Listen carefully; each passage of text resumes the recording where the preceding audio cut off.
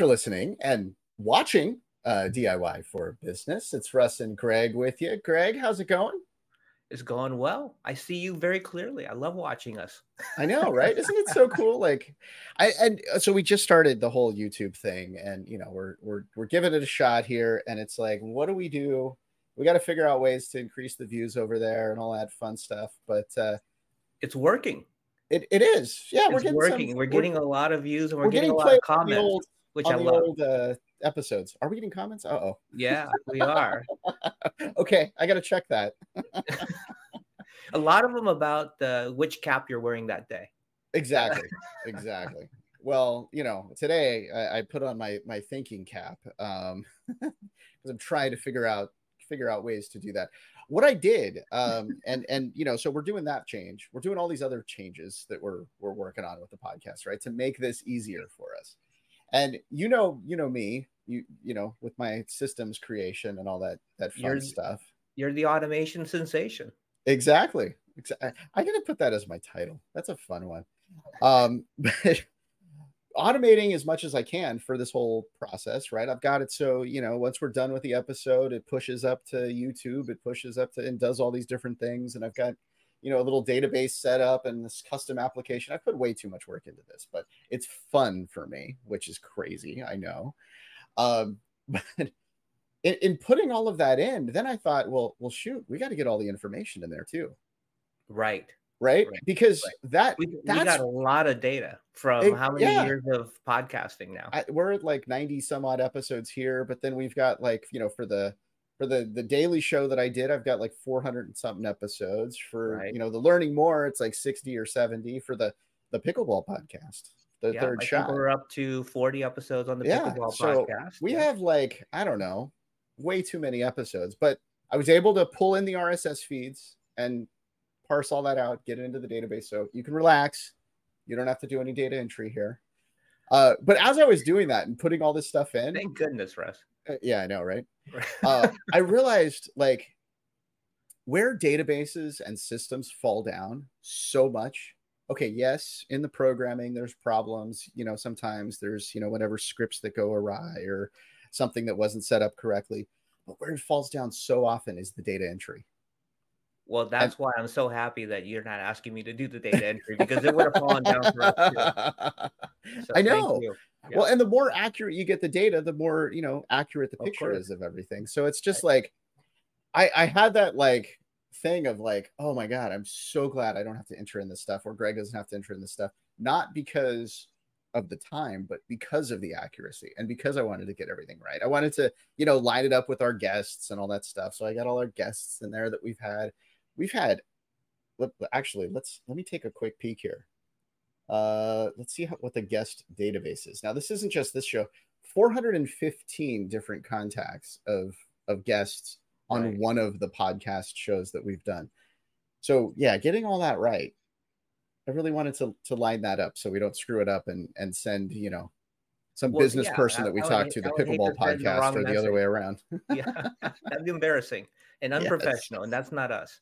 We're embarrassing, but we're not. Yeah, exactly. Well, except maybe during this opening segment, we're generally not that professional. But come on, I've got a hat on. And then the pickleball podcast, we get a little loose because we do shots during the pickleball Exactly. podcast. It's funny. So it was called the third. It's called the third shot. And so we always have shots before each one of the segments. There's 3 segments, and getting ready for tonight's show, I was like, oh, I got to get a shot ready. I did the same thing, Russ. I did the same thing. All right. Maybe we need to incorporate it in the DIY show. I think we do somehow. There should be something where somehow we take a shot for whatever reason. Why not? We'll have to get that going. Okay. All right. So my whole thing, the systems automation, making things better, through data. Well, that turns out to be I think a nice topic today, don't you think? I think so. All right. Well, let's bring on our guest, Michelle Nedelec. I said it fast, so I said it right. Perfect. So thank you for joining us. It's fun to say your name, Michelle Nedelec. Right? I could be your wingman any day. Come on, just let me know. Yeah, I got it. It Nice. Love it it. feels like though, like over on the pickleball podcast. So I've just started to play pickleball, but yet I'm on a pickleball podcast because Greg pulled me over there, and so I'm the beginner on the show. Well, And I'm glad you didn't mess up your data, because had I ended up on that show, I would have had no clue what I was doing. Because the right, last time I had a yeah. pickleball was when I was pregnant. So that was like 30 years ago. I have no clue. But yeah, But you we know, would have made that work. That would somehow, have been a very yeah. good episode. But I do like the fact that I get to add shots to my list of why you get dirty data. Like, There is that. it's from Exactly. dirty margaritas. Right. Yeah. Right. More margaritas, more problems. I'm a dirty martini guy myself, There but you go. it's still dirty data. Yeah. Yeah. So Michelle, thank you for joining us. I'll let you kind of introduce yourself and tell everyone listening what you do.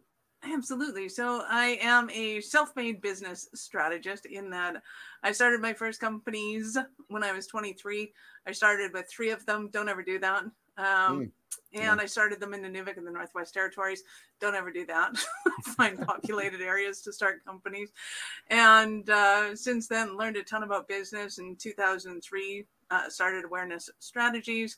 Fun little soiree there. But yeah, being able to help business owners to figure out who they are and what they want to be when they grow up, it's a blast. And helping them how to scale their businesses and get them growing at least over 1 million, hopefully 10 million.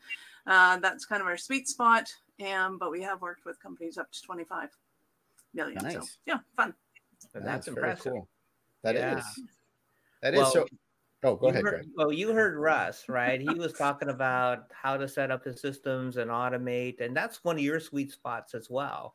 Tell our audience a little bit about how you go in and you're consulting and helping some of your clients with the automation side of what they need. Yeah, absolutely. So most often our clients have got to the point where they have what we call Frankenware. And we can recognize Frank, because I used to have a love-hate relationship with him myself. It's usually where somebody has, a little bit of this and a little bit of that going on. They're trying to piece it all together, breathe some life into it, and make it work. And they're at the point where they're going like, this just doesn't work.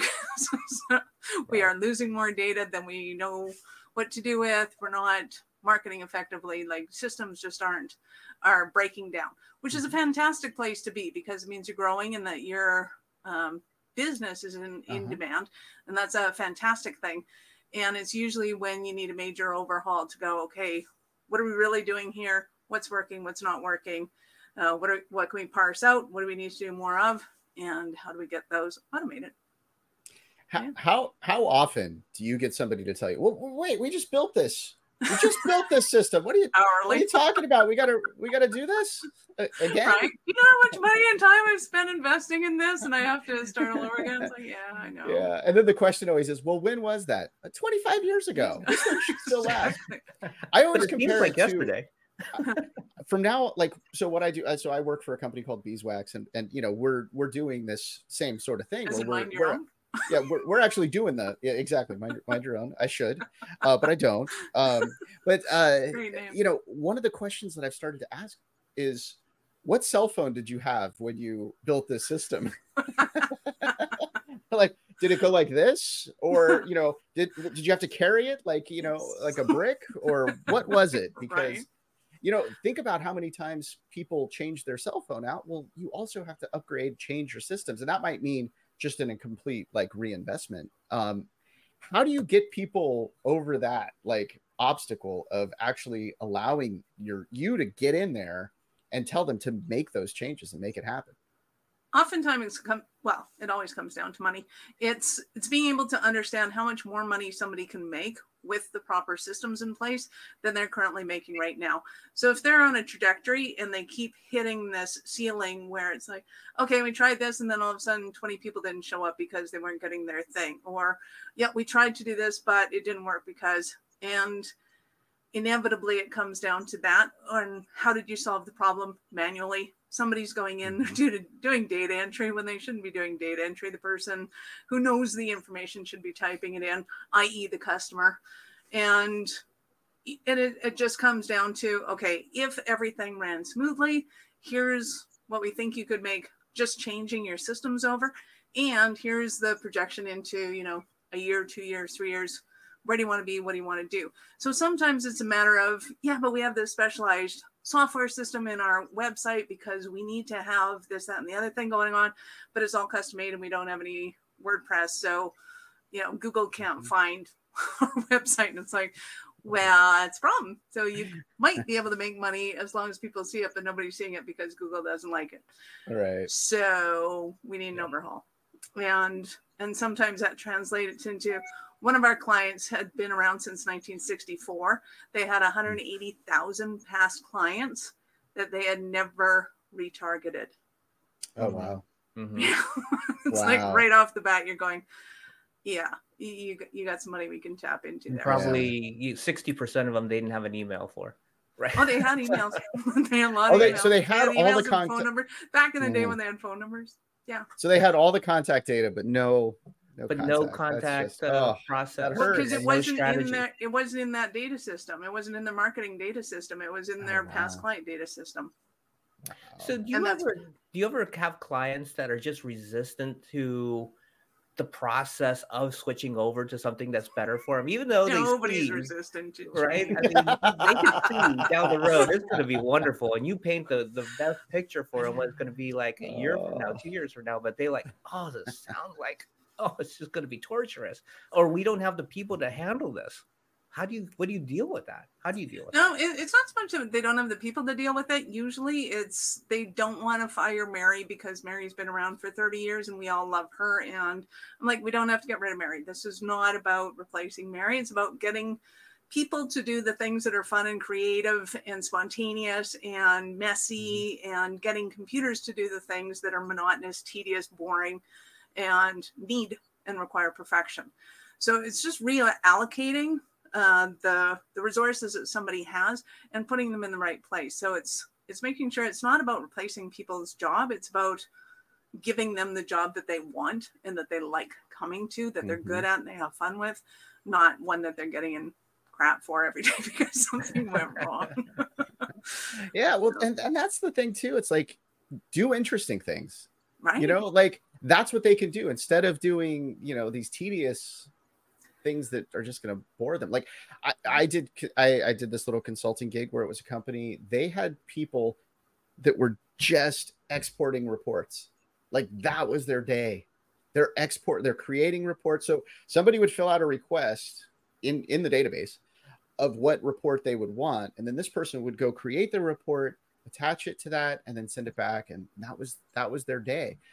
And instead, we replaced that with, well, when you fill out the form, that's just a reports wizard that creates the report and you get it like that. And now this person, instead of, trying to find a new role, like they're able to do something that was way more interesting for them. And that was like, we were basically, we automated that in like a week, it wasn't a huge process, but they just didn't see it. And I think it was a lot what you're saying is they wanted to hang on to that person. Well, yeah, and it's easy enough. We just go and interview that person and go, so what do you like to do? Like when you're not at work, what do you like to do? Do you like talking to people? Do you like making pictures? Do you like making videos? Like, what do you like to do and what's fun for you? And inevitably, it's never data entry or data entry. I love going at home and organizing all my stuff and doing data entry. I like pushing the same button. Over and over again. I like taking this pen and opening it and putting it down, picking it up, closing it, putting it down somewhere else. No, nobody. Well, it's kind of like the AI conversation right now, right? It's like, okay, is AI replacing people or is it enhancing what they do in their roles? And I think where you're coming from is it's the enhancing answer. Right. Well, it gets rid of the monotonous research and it allows you to then use creativity. So when I have a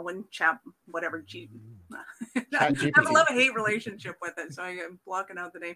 But when it first came out and everybody announced it, was like everybody needed to get in there and do their thing, which is great. And I said, okay, the reports that it's giving back aren't what you want to be putting out to the world. You want to take it, use it as basis, and then go, okay.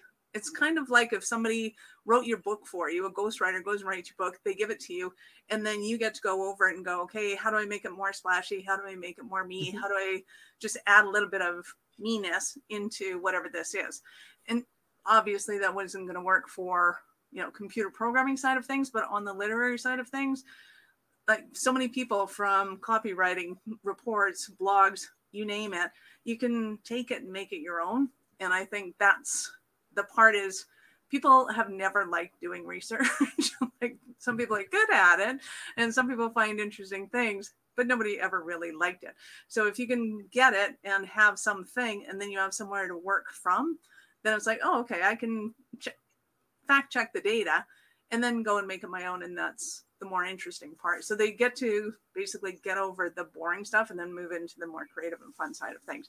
And I think as long as people use it that way, we'll have more of a love relationship with it than a love-hate. Yeah.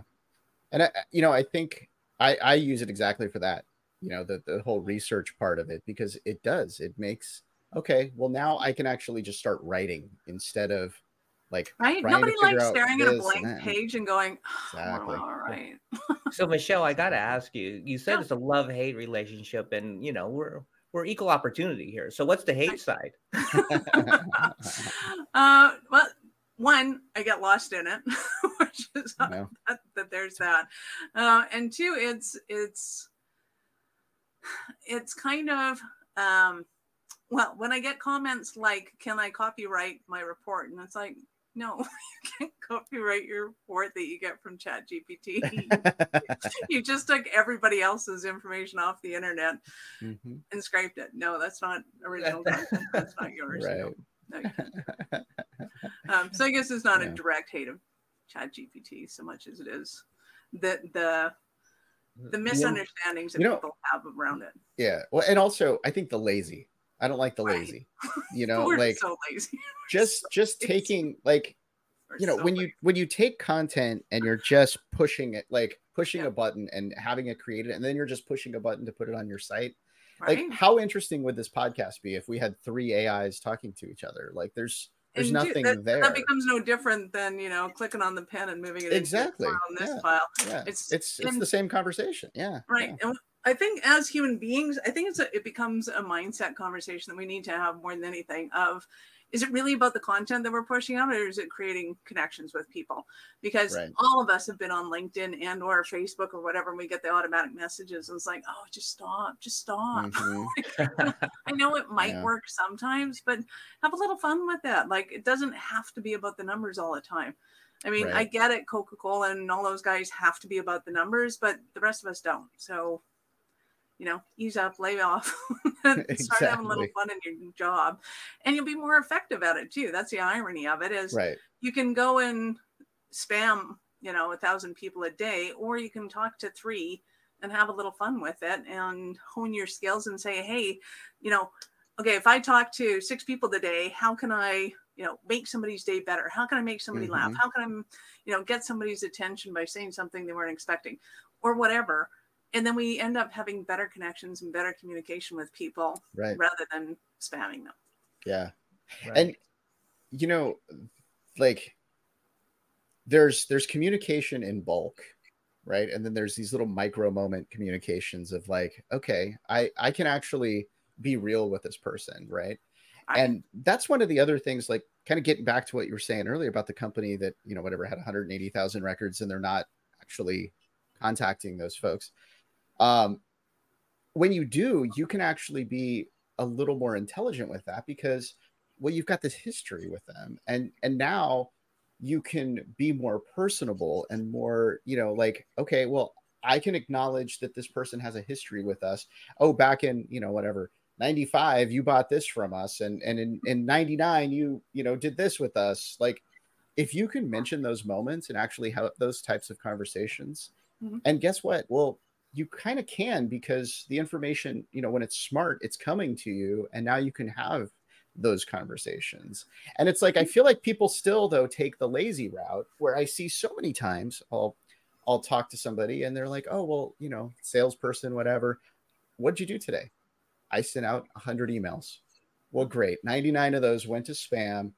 One of those might produce something. What did you really do today? Aside from make yourself feel better. And I've seen that over and over throughout, the history of my career of people. And I think that too comes down to a lot of the entrepreneur, the founder's mentality. and that emotion that they bring into their sales team. Like, is it all about the numbers? Are they just crunching it? We have to hit our quotas this month. Are you having that kind of boiler room conversation, or are you having a conversation about connecting with people and finding common interests with them? You know, making sure that your people are talking to the right people, that they're having those conversations. Because a lot of times, well, a few things happen in the sales department. One, they're not talking to the marketing department. So there's a miscommunication when somebody calls in as to kind of what's going down there. If it's big enough, if it's small enough that the sales department is doing the marketing, which can also happen, it's usually because the owner has got to a certain level of success, and then they hire a salesperson. They go, here, go take this role. And they don't really understand the conversation that they were having with people that made them successful. So they haven't systemized anything. They haven't handed over something to the salesperson that they can actually use and run with. And so the salesperson is going, okay, well, what works at other companies? We'll just do that. We'll throw that out. We'll make something happen, because people need to feel productive in their day. They need to feel competent at something. You can't just go fail forward all day long and you feel like crap. So it's how do you give them certain successes and certain leeways to be creative and to fail a little bit, to grow and to improve a little bit every day, and be able to kind of be human and bring that side of things. So to me, it's the leadership role is failing if you're at that point where you're going, just throw this out and get my numbers up. And it's a bad conversation to be having, because I don't see it in the end working. Right. And I think, it really depends on the type of product or service that you're trying to sell, and the understanding of the product. One of the things that, I get stuck with is when there's a sales funnel, right? And, there's certain steps and there's different potential clients at different stages of the funnel. But when a salesperson doesn't understand that, and they're just taking a generic approach to a phone call or a presentation, stuff like that, and they don't understand that, oh no, it's moved to a certain point where we can have a more in-depth, focused conversation about specifically a need that, a product or a service can overcome. But they just don't take the time to look at the, the process and look at the stage in the CRM of where that potential client is at. And I think there's a miss there that happens so often. Yeah. Well, and I think too, everybody's trying to systemize things and automate things, and they're not realizing that when it comes to the sales side of things, that people really do appreciate kind of the creative conversation that happens when the client gets to talk more. And it may be that you are so niche down that you're just talking to dentists and selling them, the screw for a false tooth. And it's like, okay, this could be a really monotonous conversation. But really, if you add a little bit of personality to it and you bring a little bit of life to it, then the dentist starts talking about you during their appointments with their people that they're putting these screws into. And all of a sudden you become more than a commodity. You become valuable in that conversation. And I think that's where people are missing out on. People get scared that automation is going to take over people's jobs. And it's like, no, you want to automate the things that are tedious and allow people to be creative where they are. So, and I think we're going to see that people and businesses make a lot more money that way, particularly now, than they do just cranking out a product. Yeah. I'll say this is now kind of going back to this chat GPT thing and whatnot. People are perceiving it as something that's going to make everything easier. I think it actually makes things harder. Well, yeah, weren't computers supposed to make our lives easier? Right. But Right. you actually have to try now. You can't just go and, send the form, like the mail merge email out to somebody because, well, chat GPT could do that. Like, where's your value, right? Like, your value is that personal connection. And that's something, I'm sure at some point we'll have an AI that could do that. But right now, they don't have a heart. They don't have the care. Like, when I back in my radio sales days, way back in the late 90s, that's why I have the hat to hide the baldness and the grays in there, because going back to the 90s, most of that gray hair came from radio, actually.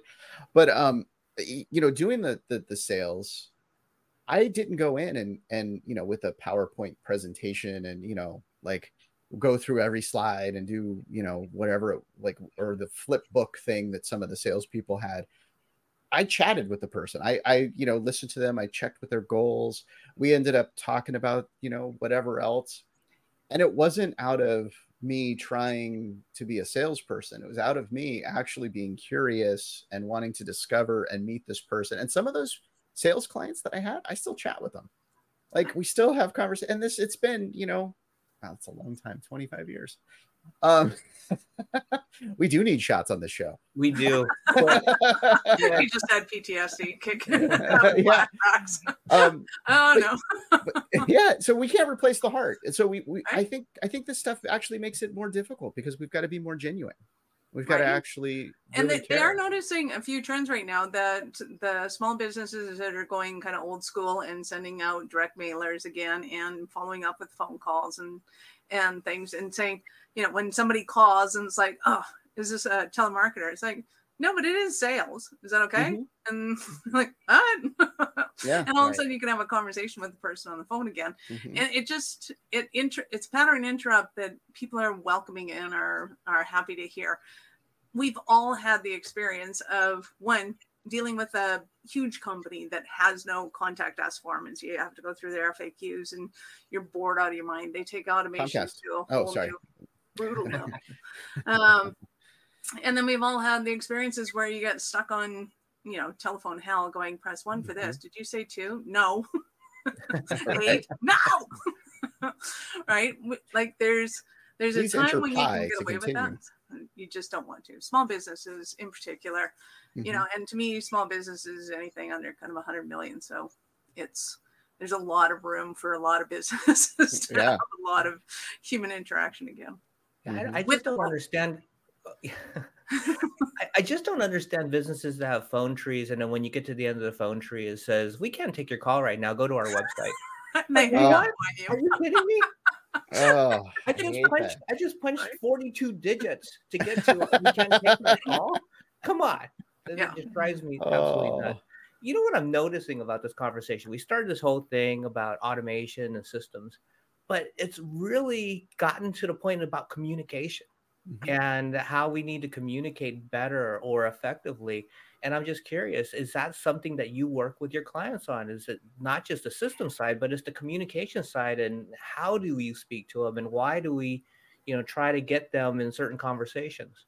Yes. And it's interesting because of the whole, let's just call it the past 3 years.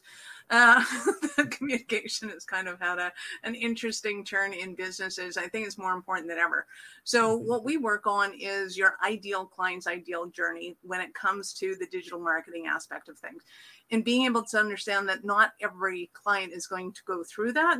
And how do you build that out? Do you need to have every step in place before you open it up to the public, or can you kind of have it in phases so that your team is working towards this and they understand why we're not doing this anymore and why we're doing more of that? And how do we make it as easy as possible for the clients that love us and want to spend money with us to be able to spend money with us? Because a lot of times you're not phoning a telco company to go, I want to quit, right? You know how to quit. You want to stay with them. You just want a little bit of satisfaction to go along with that. So how do we have those conversations so that we're not treating our clients like crap, not making them feel like we don't care? How do we allow a different conversation to happen just as quickly, just as easily, and let them know that we do care about them and we do want to be able to facilitate whatever that transaction is? How do we do that easier, faster for everyone? Okay, so how? No. Absolutely. Well, let's just pull up my little chart here. Yeah.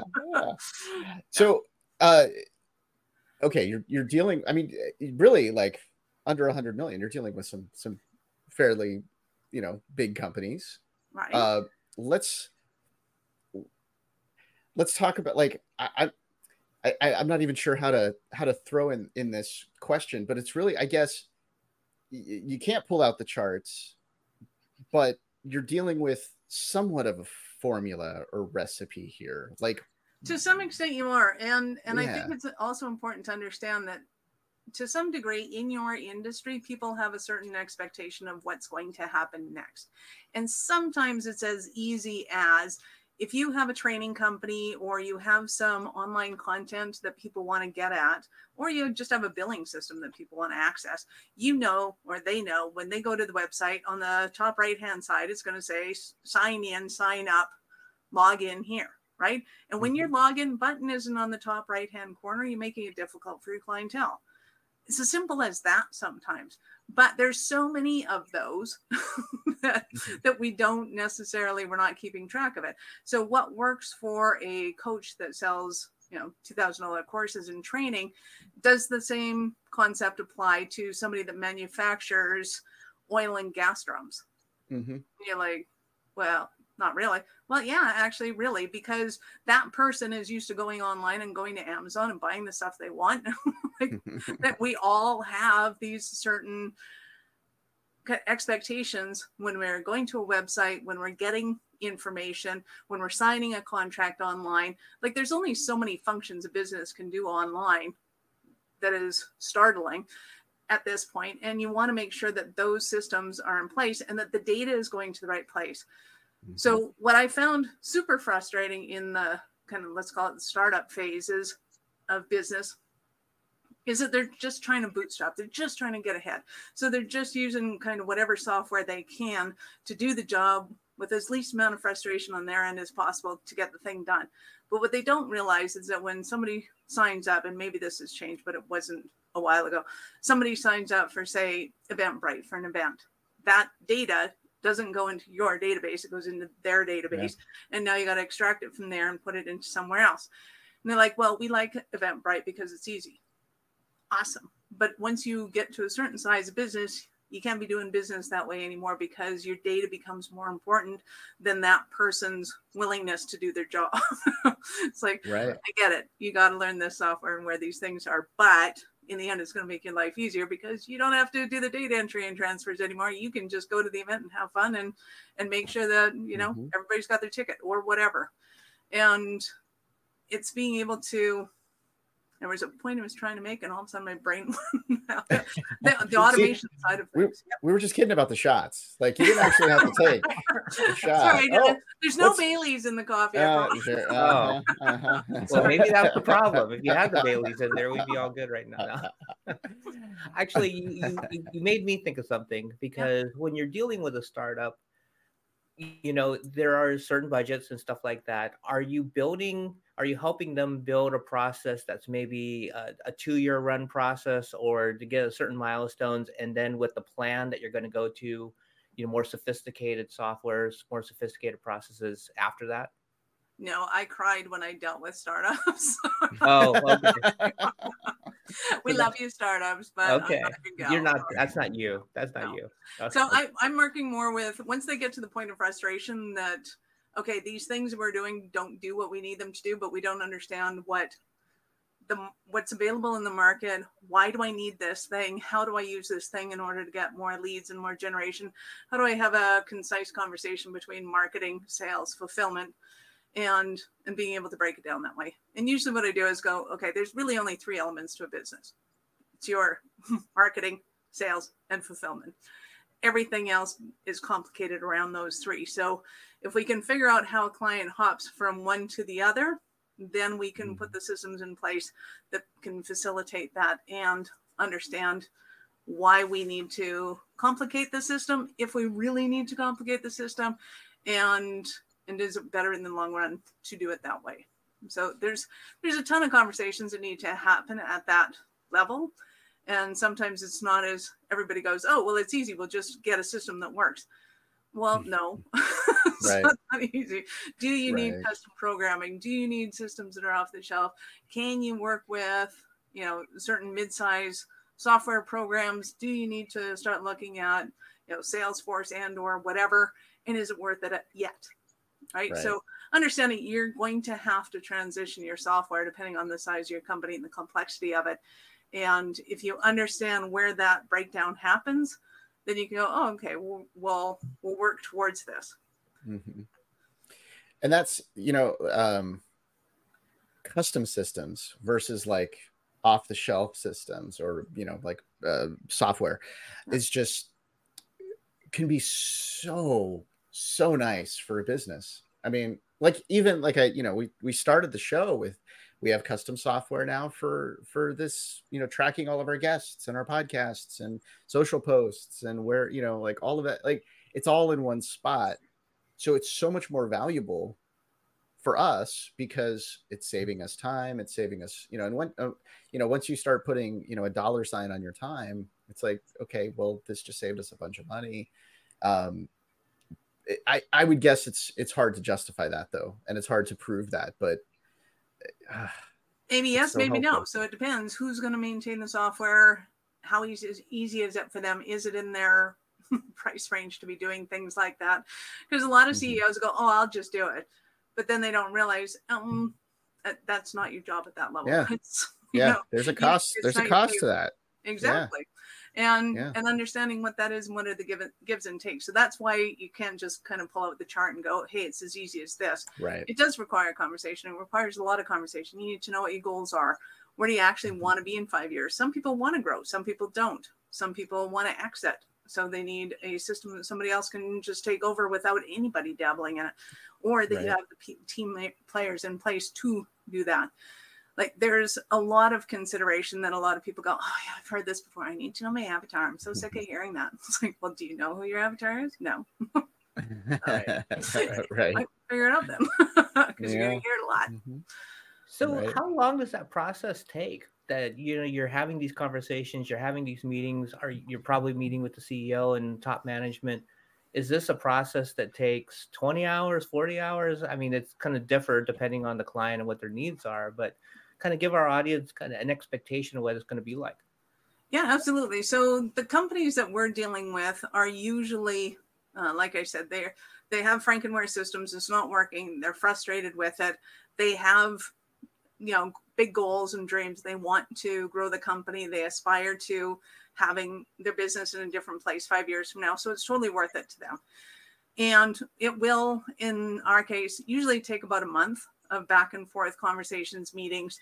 So we're spending a bit of time together, but we're spending a lot of time gathering information and things outside of those meetings so that we can explain them in the meetings. And then we go and take it and hash it out and bring it back and go, okay, we're thinking this, that, and the other thing. We have questions about this, that, and the other thing. How do you feel about that? And all of those meetings are kind of quick decision kind of meetings. Mm-hmm. Yes, no, I don't have enough information on it. Great, move on and tick the next boxes, because we're going through a whole schwack of stuff that most companies really don't care to go through unless they're looking for banking financing or serious growth that they actually want to plan out, have a Gantt chart up against the wall and go, okay, this is the month. We're hiring this month. We're saving this month. We're spending this month. We're doing this. Like, they know month by month what they're doing based on the numbers in their business. So it's a very different way of looking at business for the most part. All right. I've got a silly question. Yeah. Do you ever get through that point? You're like 10%, 15%, maybe 20% the way through it. And you're like, no, this is not a client for me. And do you ever fire the client as you're going through that process? We have yet to fire our clients yet while they're going through that process, but I have been with clients go, wow, like, this isn't working out. So I, at this point, will kind of try and talk them out of the decision more than I talk them into the decision. Are you sure? Are you sure? You're really sure? Why do you want that? And they're like, why are you doing this? And I said, because it's going to be a lot of work for you. You have to be there and you have to be willing to do this at this time. So if somebody said, they're a landscaper in the landscaping company and they're like, hey, it's July, let's go meet. No, we're not. No. That's not going to happen. Unless, of course, they also have a winter one. So then it depends on kind of where they take their holidays, where they take their time off. Are they going to have time to integrate this? Because none of the decisions we make have to be done today. It's all in the best interest of growing and building their businesses. So if we have to wait 3 months, we have to wait 3 months to implement. And we want people that are serious about that implementation. So if they're not, then yeah, we just send them off to somebody else to go and fill out a template for them and figure out which software is better. There you go. Simple as that. Right. You know, Michelle, you're not only a business coach, but you're an author. Tell us a little bit about your book, Business Ownership Mindset. Absolutely. So that was kind of one of my love children that needed to get out of my brain when I was done with the personal development side of things. And it was basically an understanding that we are born into the world as consumers. We decide we need money and we go in usually into an employee role of making money. Then from there, we'll get promoted into management. From there, we decide, hey, I want to be in charge of my own hours. We go into sales. Obviously, it doesn't always happen in this exact pattern, and then at some point in time, we go, hey, I want to become an entrepreneur. And at some time, that entrepreneur goes, hey, I want to run a business. Now, of course, not everybody follows that same system, but when you understand the kind of the path that leads us up that rung, we start to understand what's a driving force that makes us do that. Why would anybody be crazy enough to go, hey, I think I should go and start my own company, or 3 of them in Northwest Territories, and be able to understand kind of the seeds of crazy, where they come from, and what happens in those different phases, why the rules of the game are different, and how you can wrap your head around that faster. Because the problem a lot of people have when they go into entrepreneurship is that they think the rules of the game are the same as they were in corporate, and they're totally not. So a set of people that I used to work a lot with was people that would buy a franchise. So they'd work their way up in corporate, they get a buyout and go and open up a franchise and then go, hey, this isn't the same as being a C-suite executive. It's like, no, it's not. It's not at all. And how do you wrap your head around those differences? And the biggest one is if you're looking at other people and the rules of the game and going, oh, okay, I have to do this the way you tell me to. And as soon as I do it the way you tell me to, I get 100%, I get a gold star, I get to move up the rungs. In entrepreneurialness, that is the kiss of death. If you're waiting for other people to give you approval on what that idea is, you have to know why you have that idea and have the fortitude to go forth because you've decided that that's the thing to do. And that's the hardest thing for people to wrap their head around. So if somebody listening wants to reach out to you, get some help, how do they do that? Absolutely. The easiest, fastest is probably go to the website at awarenessstrategies.com. However, if you figure out how to spell my name, Michelle Nedelec, slow that video down really slow and find all those E's. I am any social media, I'll be Michelle Nedelec. I'm the one that speaks English. So there's 5 of us on the planet who don't speak English. I got to ask, what language do they speak? French. Oh, okay. Yeah, now, in France, is that how you pronounce your last name in France? Nedelec. Okay. So they enunciate the E's a little bit more than I do. Huh. I feel smarter now. Exactly. There is a similar one in the Czech kind of region of the world, but they spell it a little different. So there'll be either IC at the end or IK or some variation thereof. Oh, so it ends in ick. Yuck, yeah. So it was. So fun fact: it was when the Normans invaded the world. Apparently, they were a little temperamental, black hair, blue eyed, and had a liking for taking things over. And they apparently really liked the north of France, so they stuck there, hung out. Okay. There you go. There you go. Yeah. All right. Learn a little something every day. Learning more, Russ. Hey, there we go. There we go. There's another podcast for you. Hey, thank you so much for joining us. I mean, Thanks for having me. Such a fun conversation. I enjoyed it. That was great, Michelle. Thank you. Awesome. Thank you. Hey, and thank you for listening, subscribing, and reviewing DIY for Business wherever you get your podcasts. Over on YouTube as well. If you haven't done so, do the little subscribe thing. There's the bell and hit that. You know what they say. Actually, I guess they say smash that like button, right? Like that's the cool thing to say. So there you go. I don't know if that's cool anymore. Maybe it is. I don't know. I'll ask the kids. But as always, all the information that we provide here is opinion based. If you want to get some real advice, hey, Michelle, you could reach out to Michelle, get some advice from her directly that will impact your business. Consult a professional for actual advice there. We're just talking here. So there you go. And thank you again for just being there with us on this as a part of your journey through entrepreneurship. And remember, with DIY for business, you are not alone.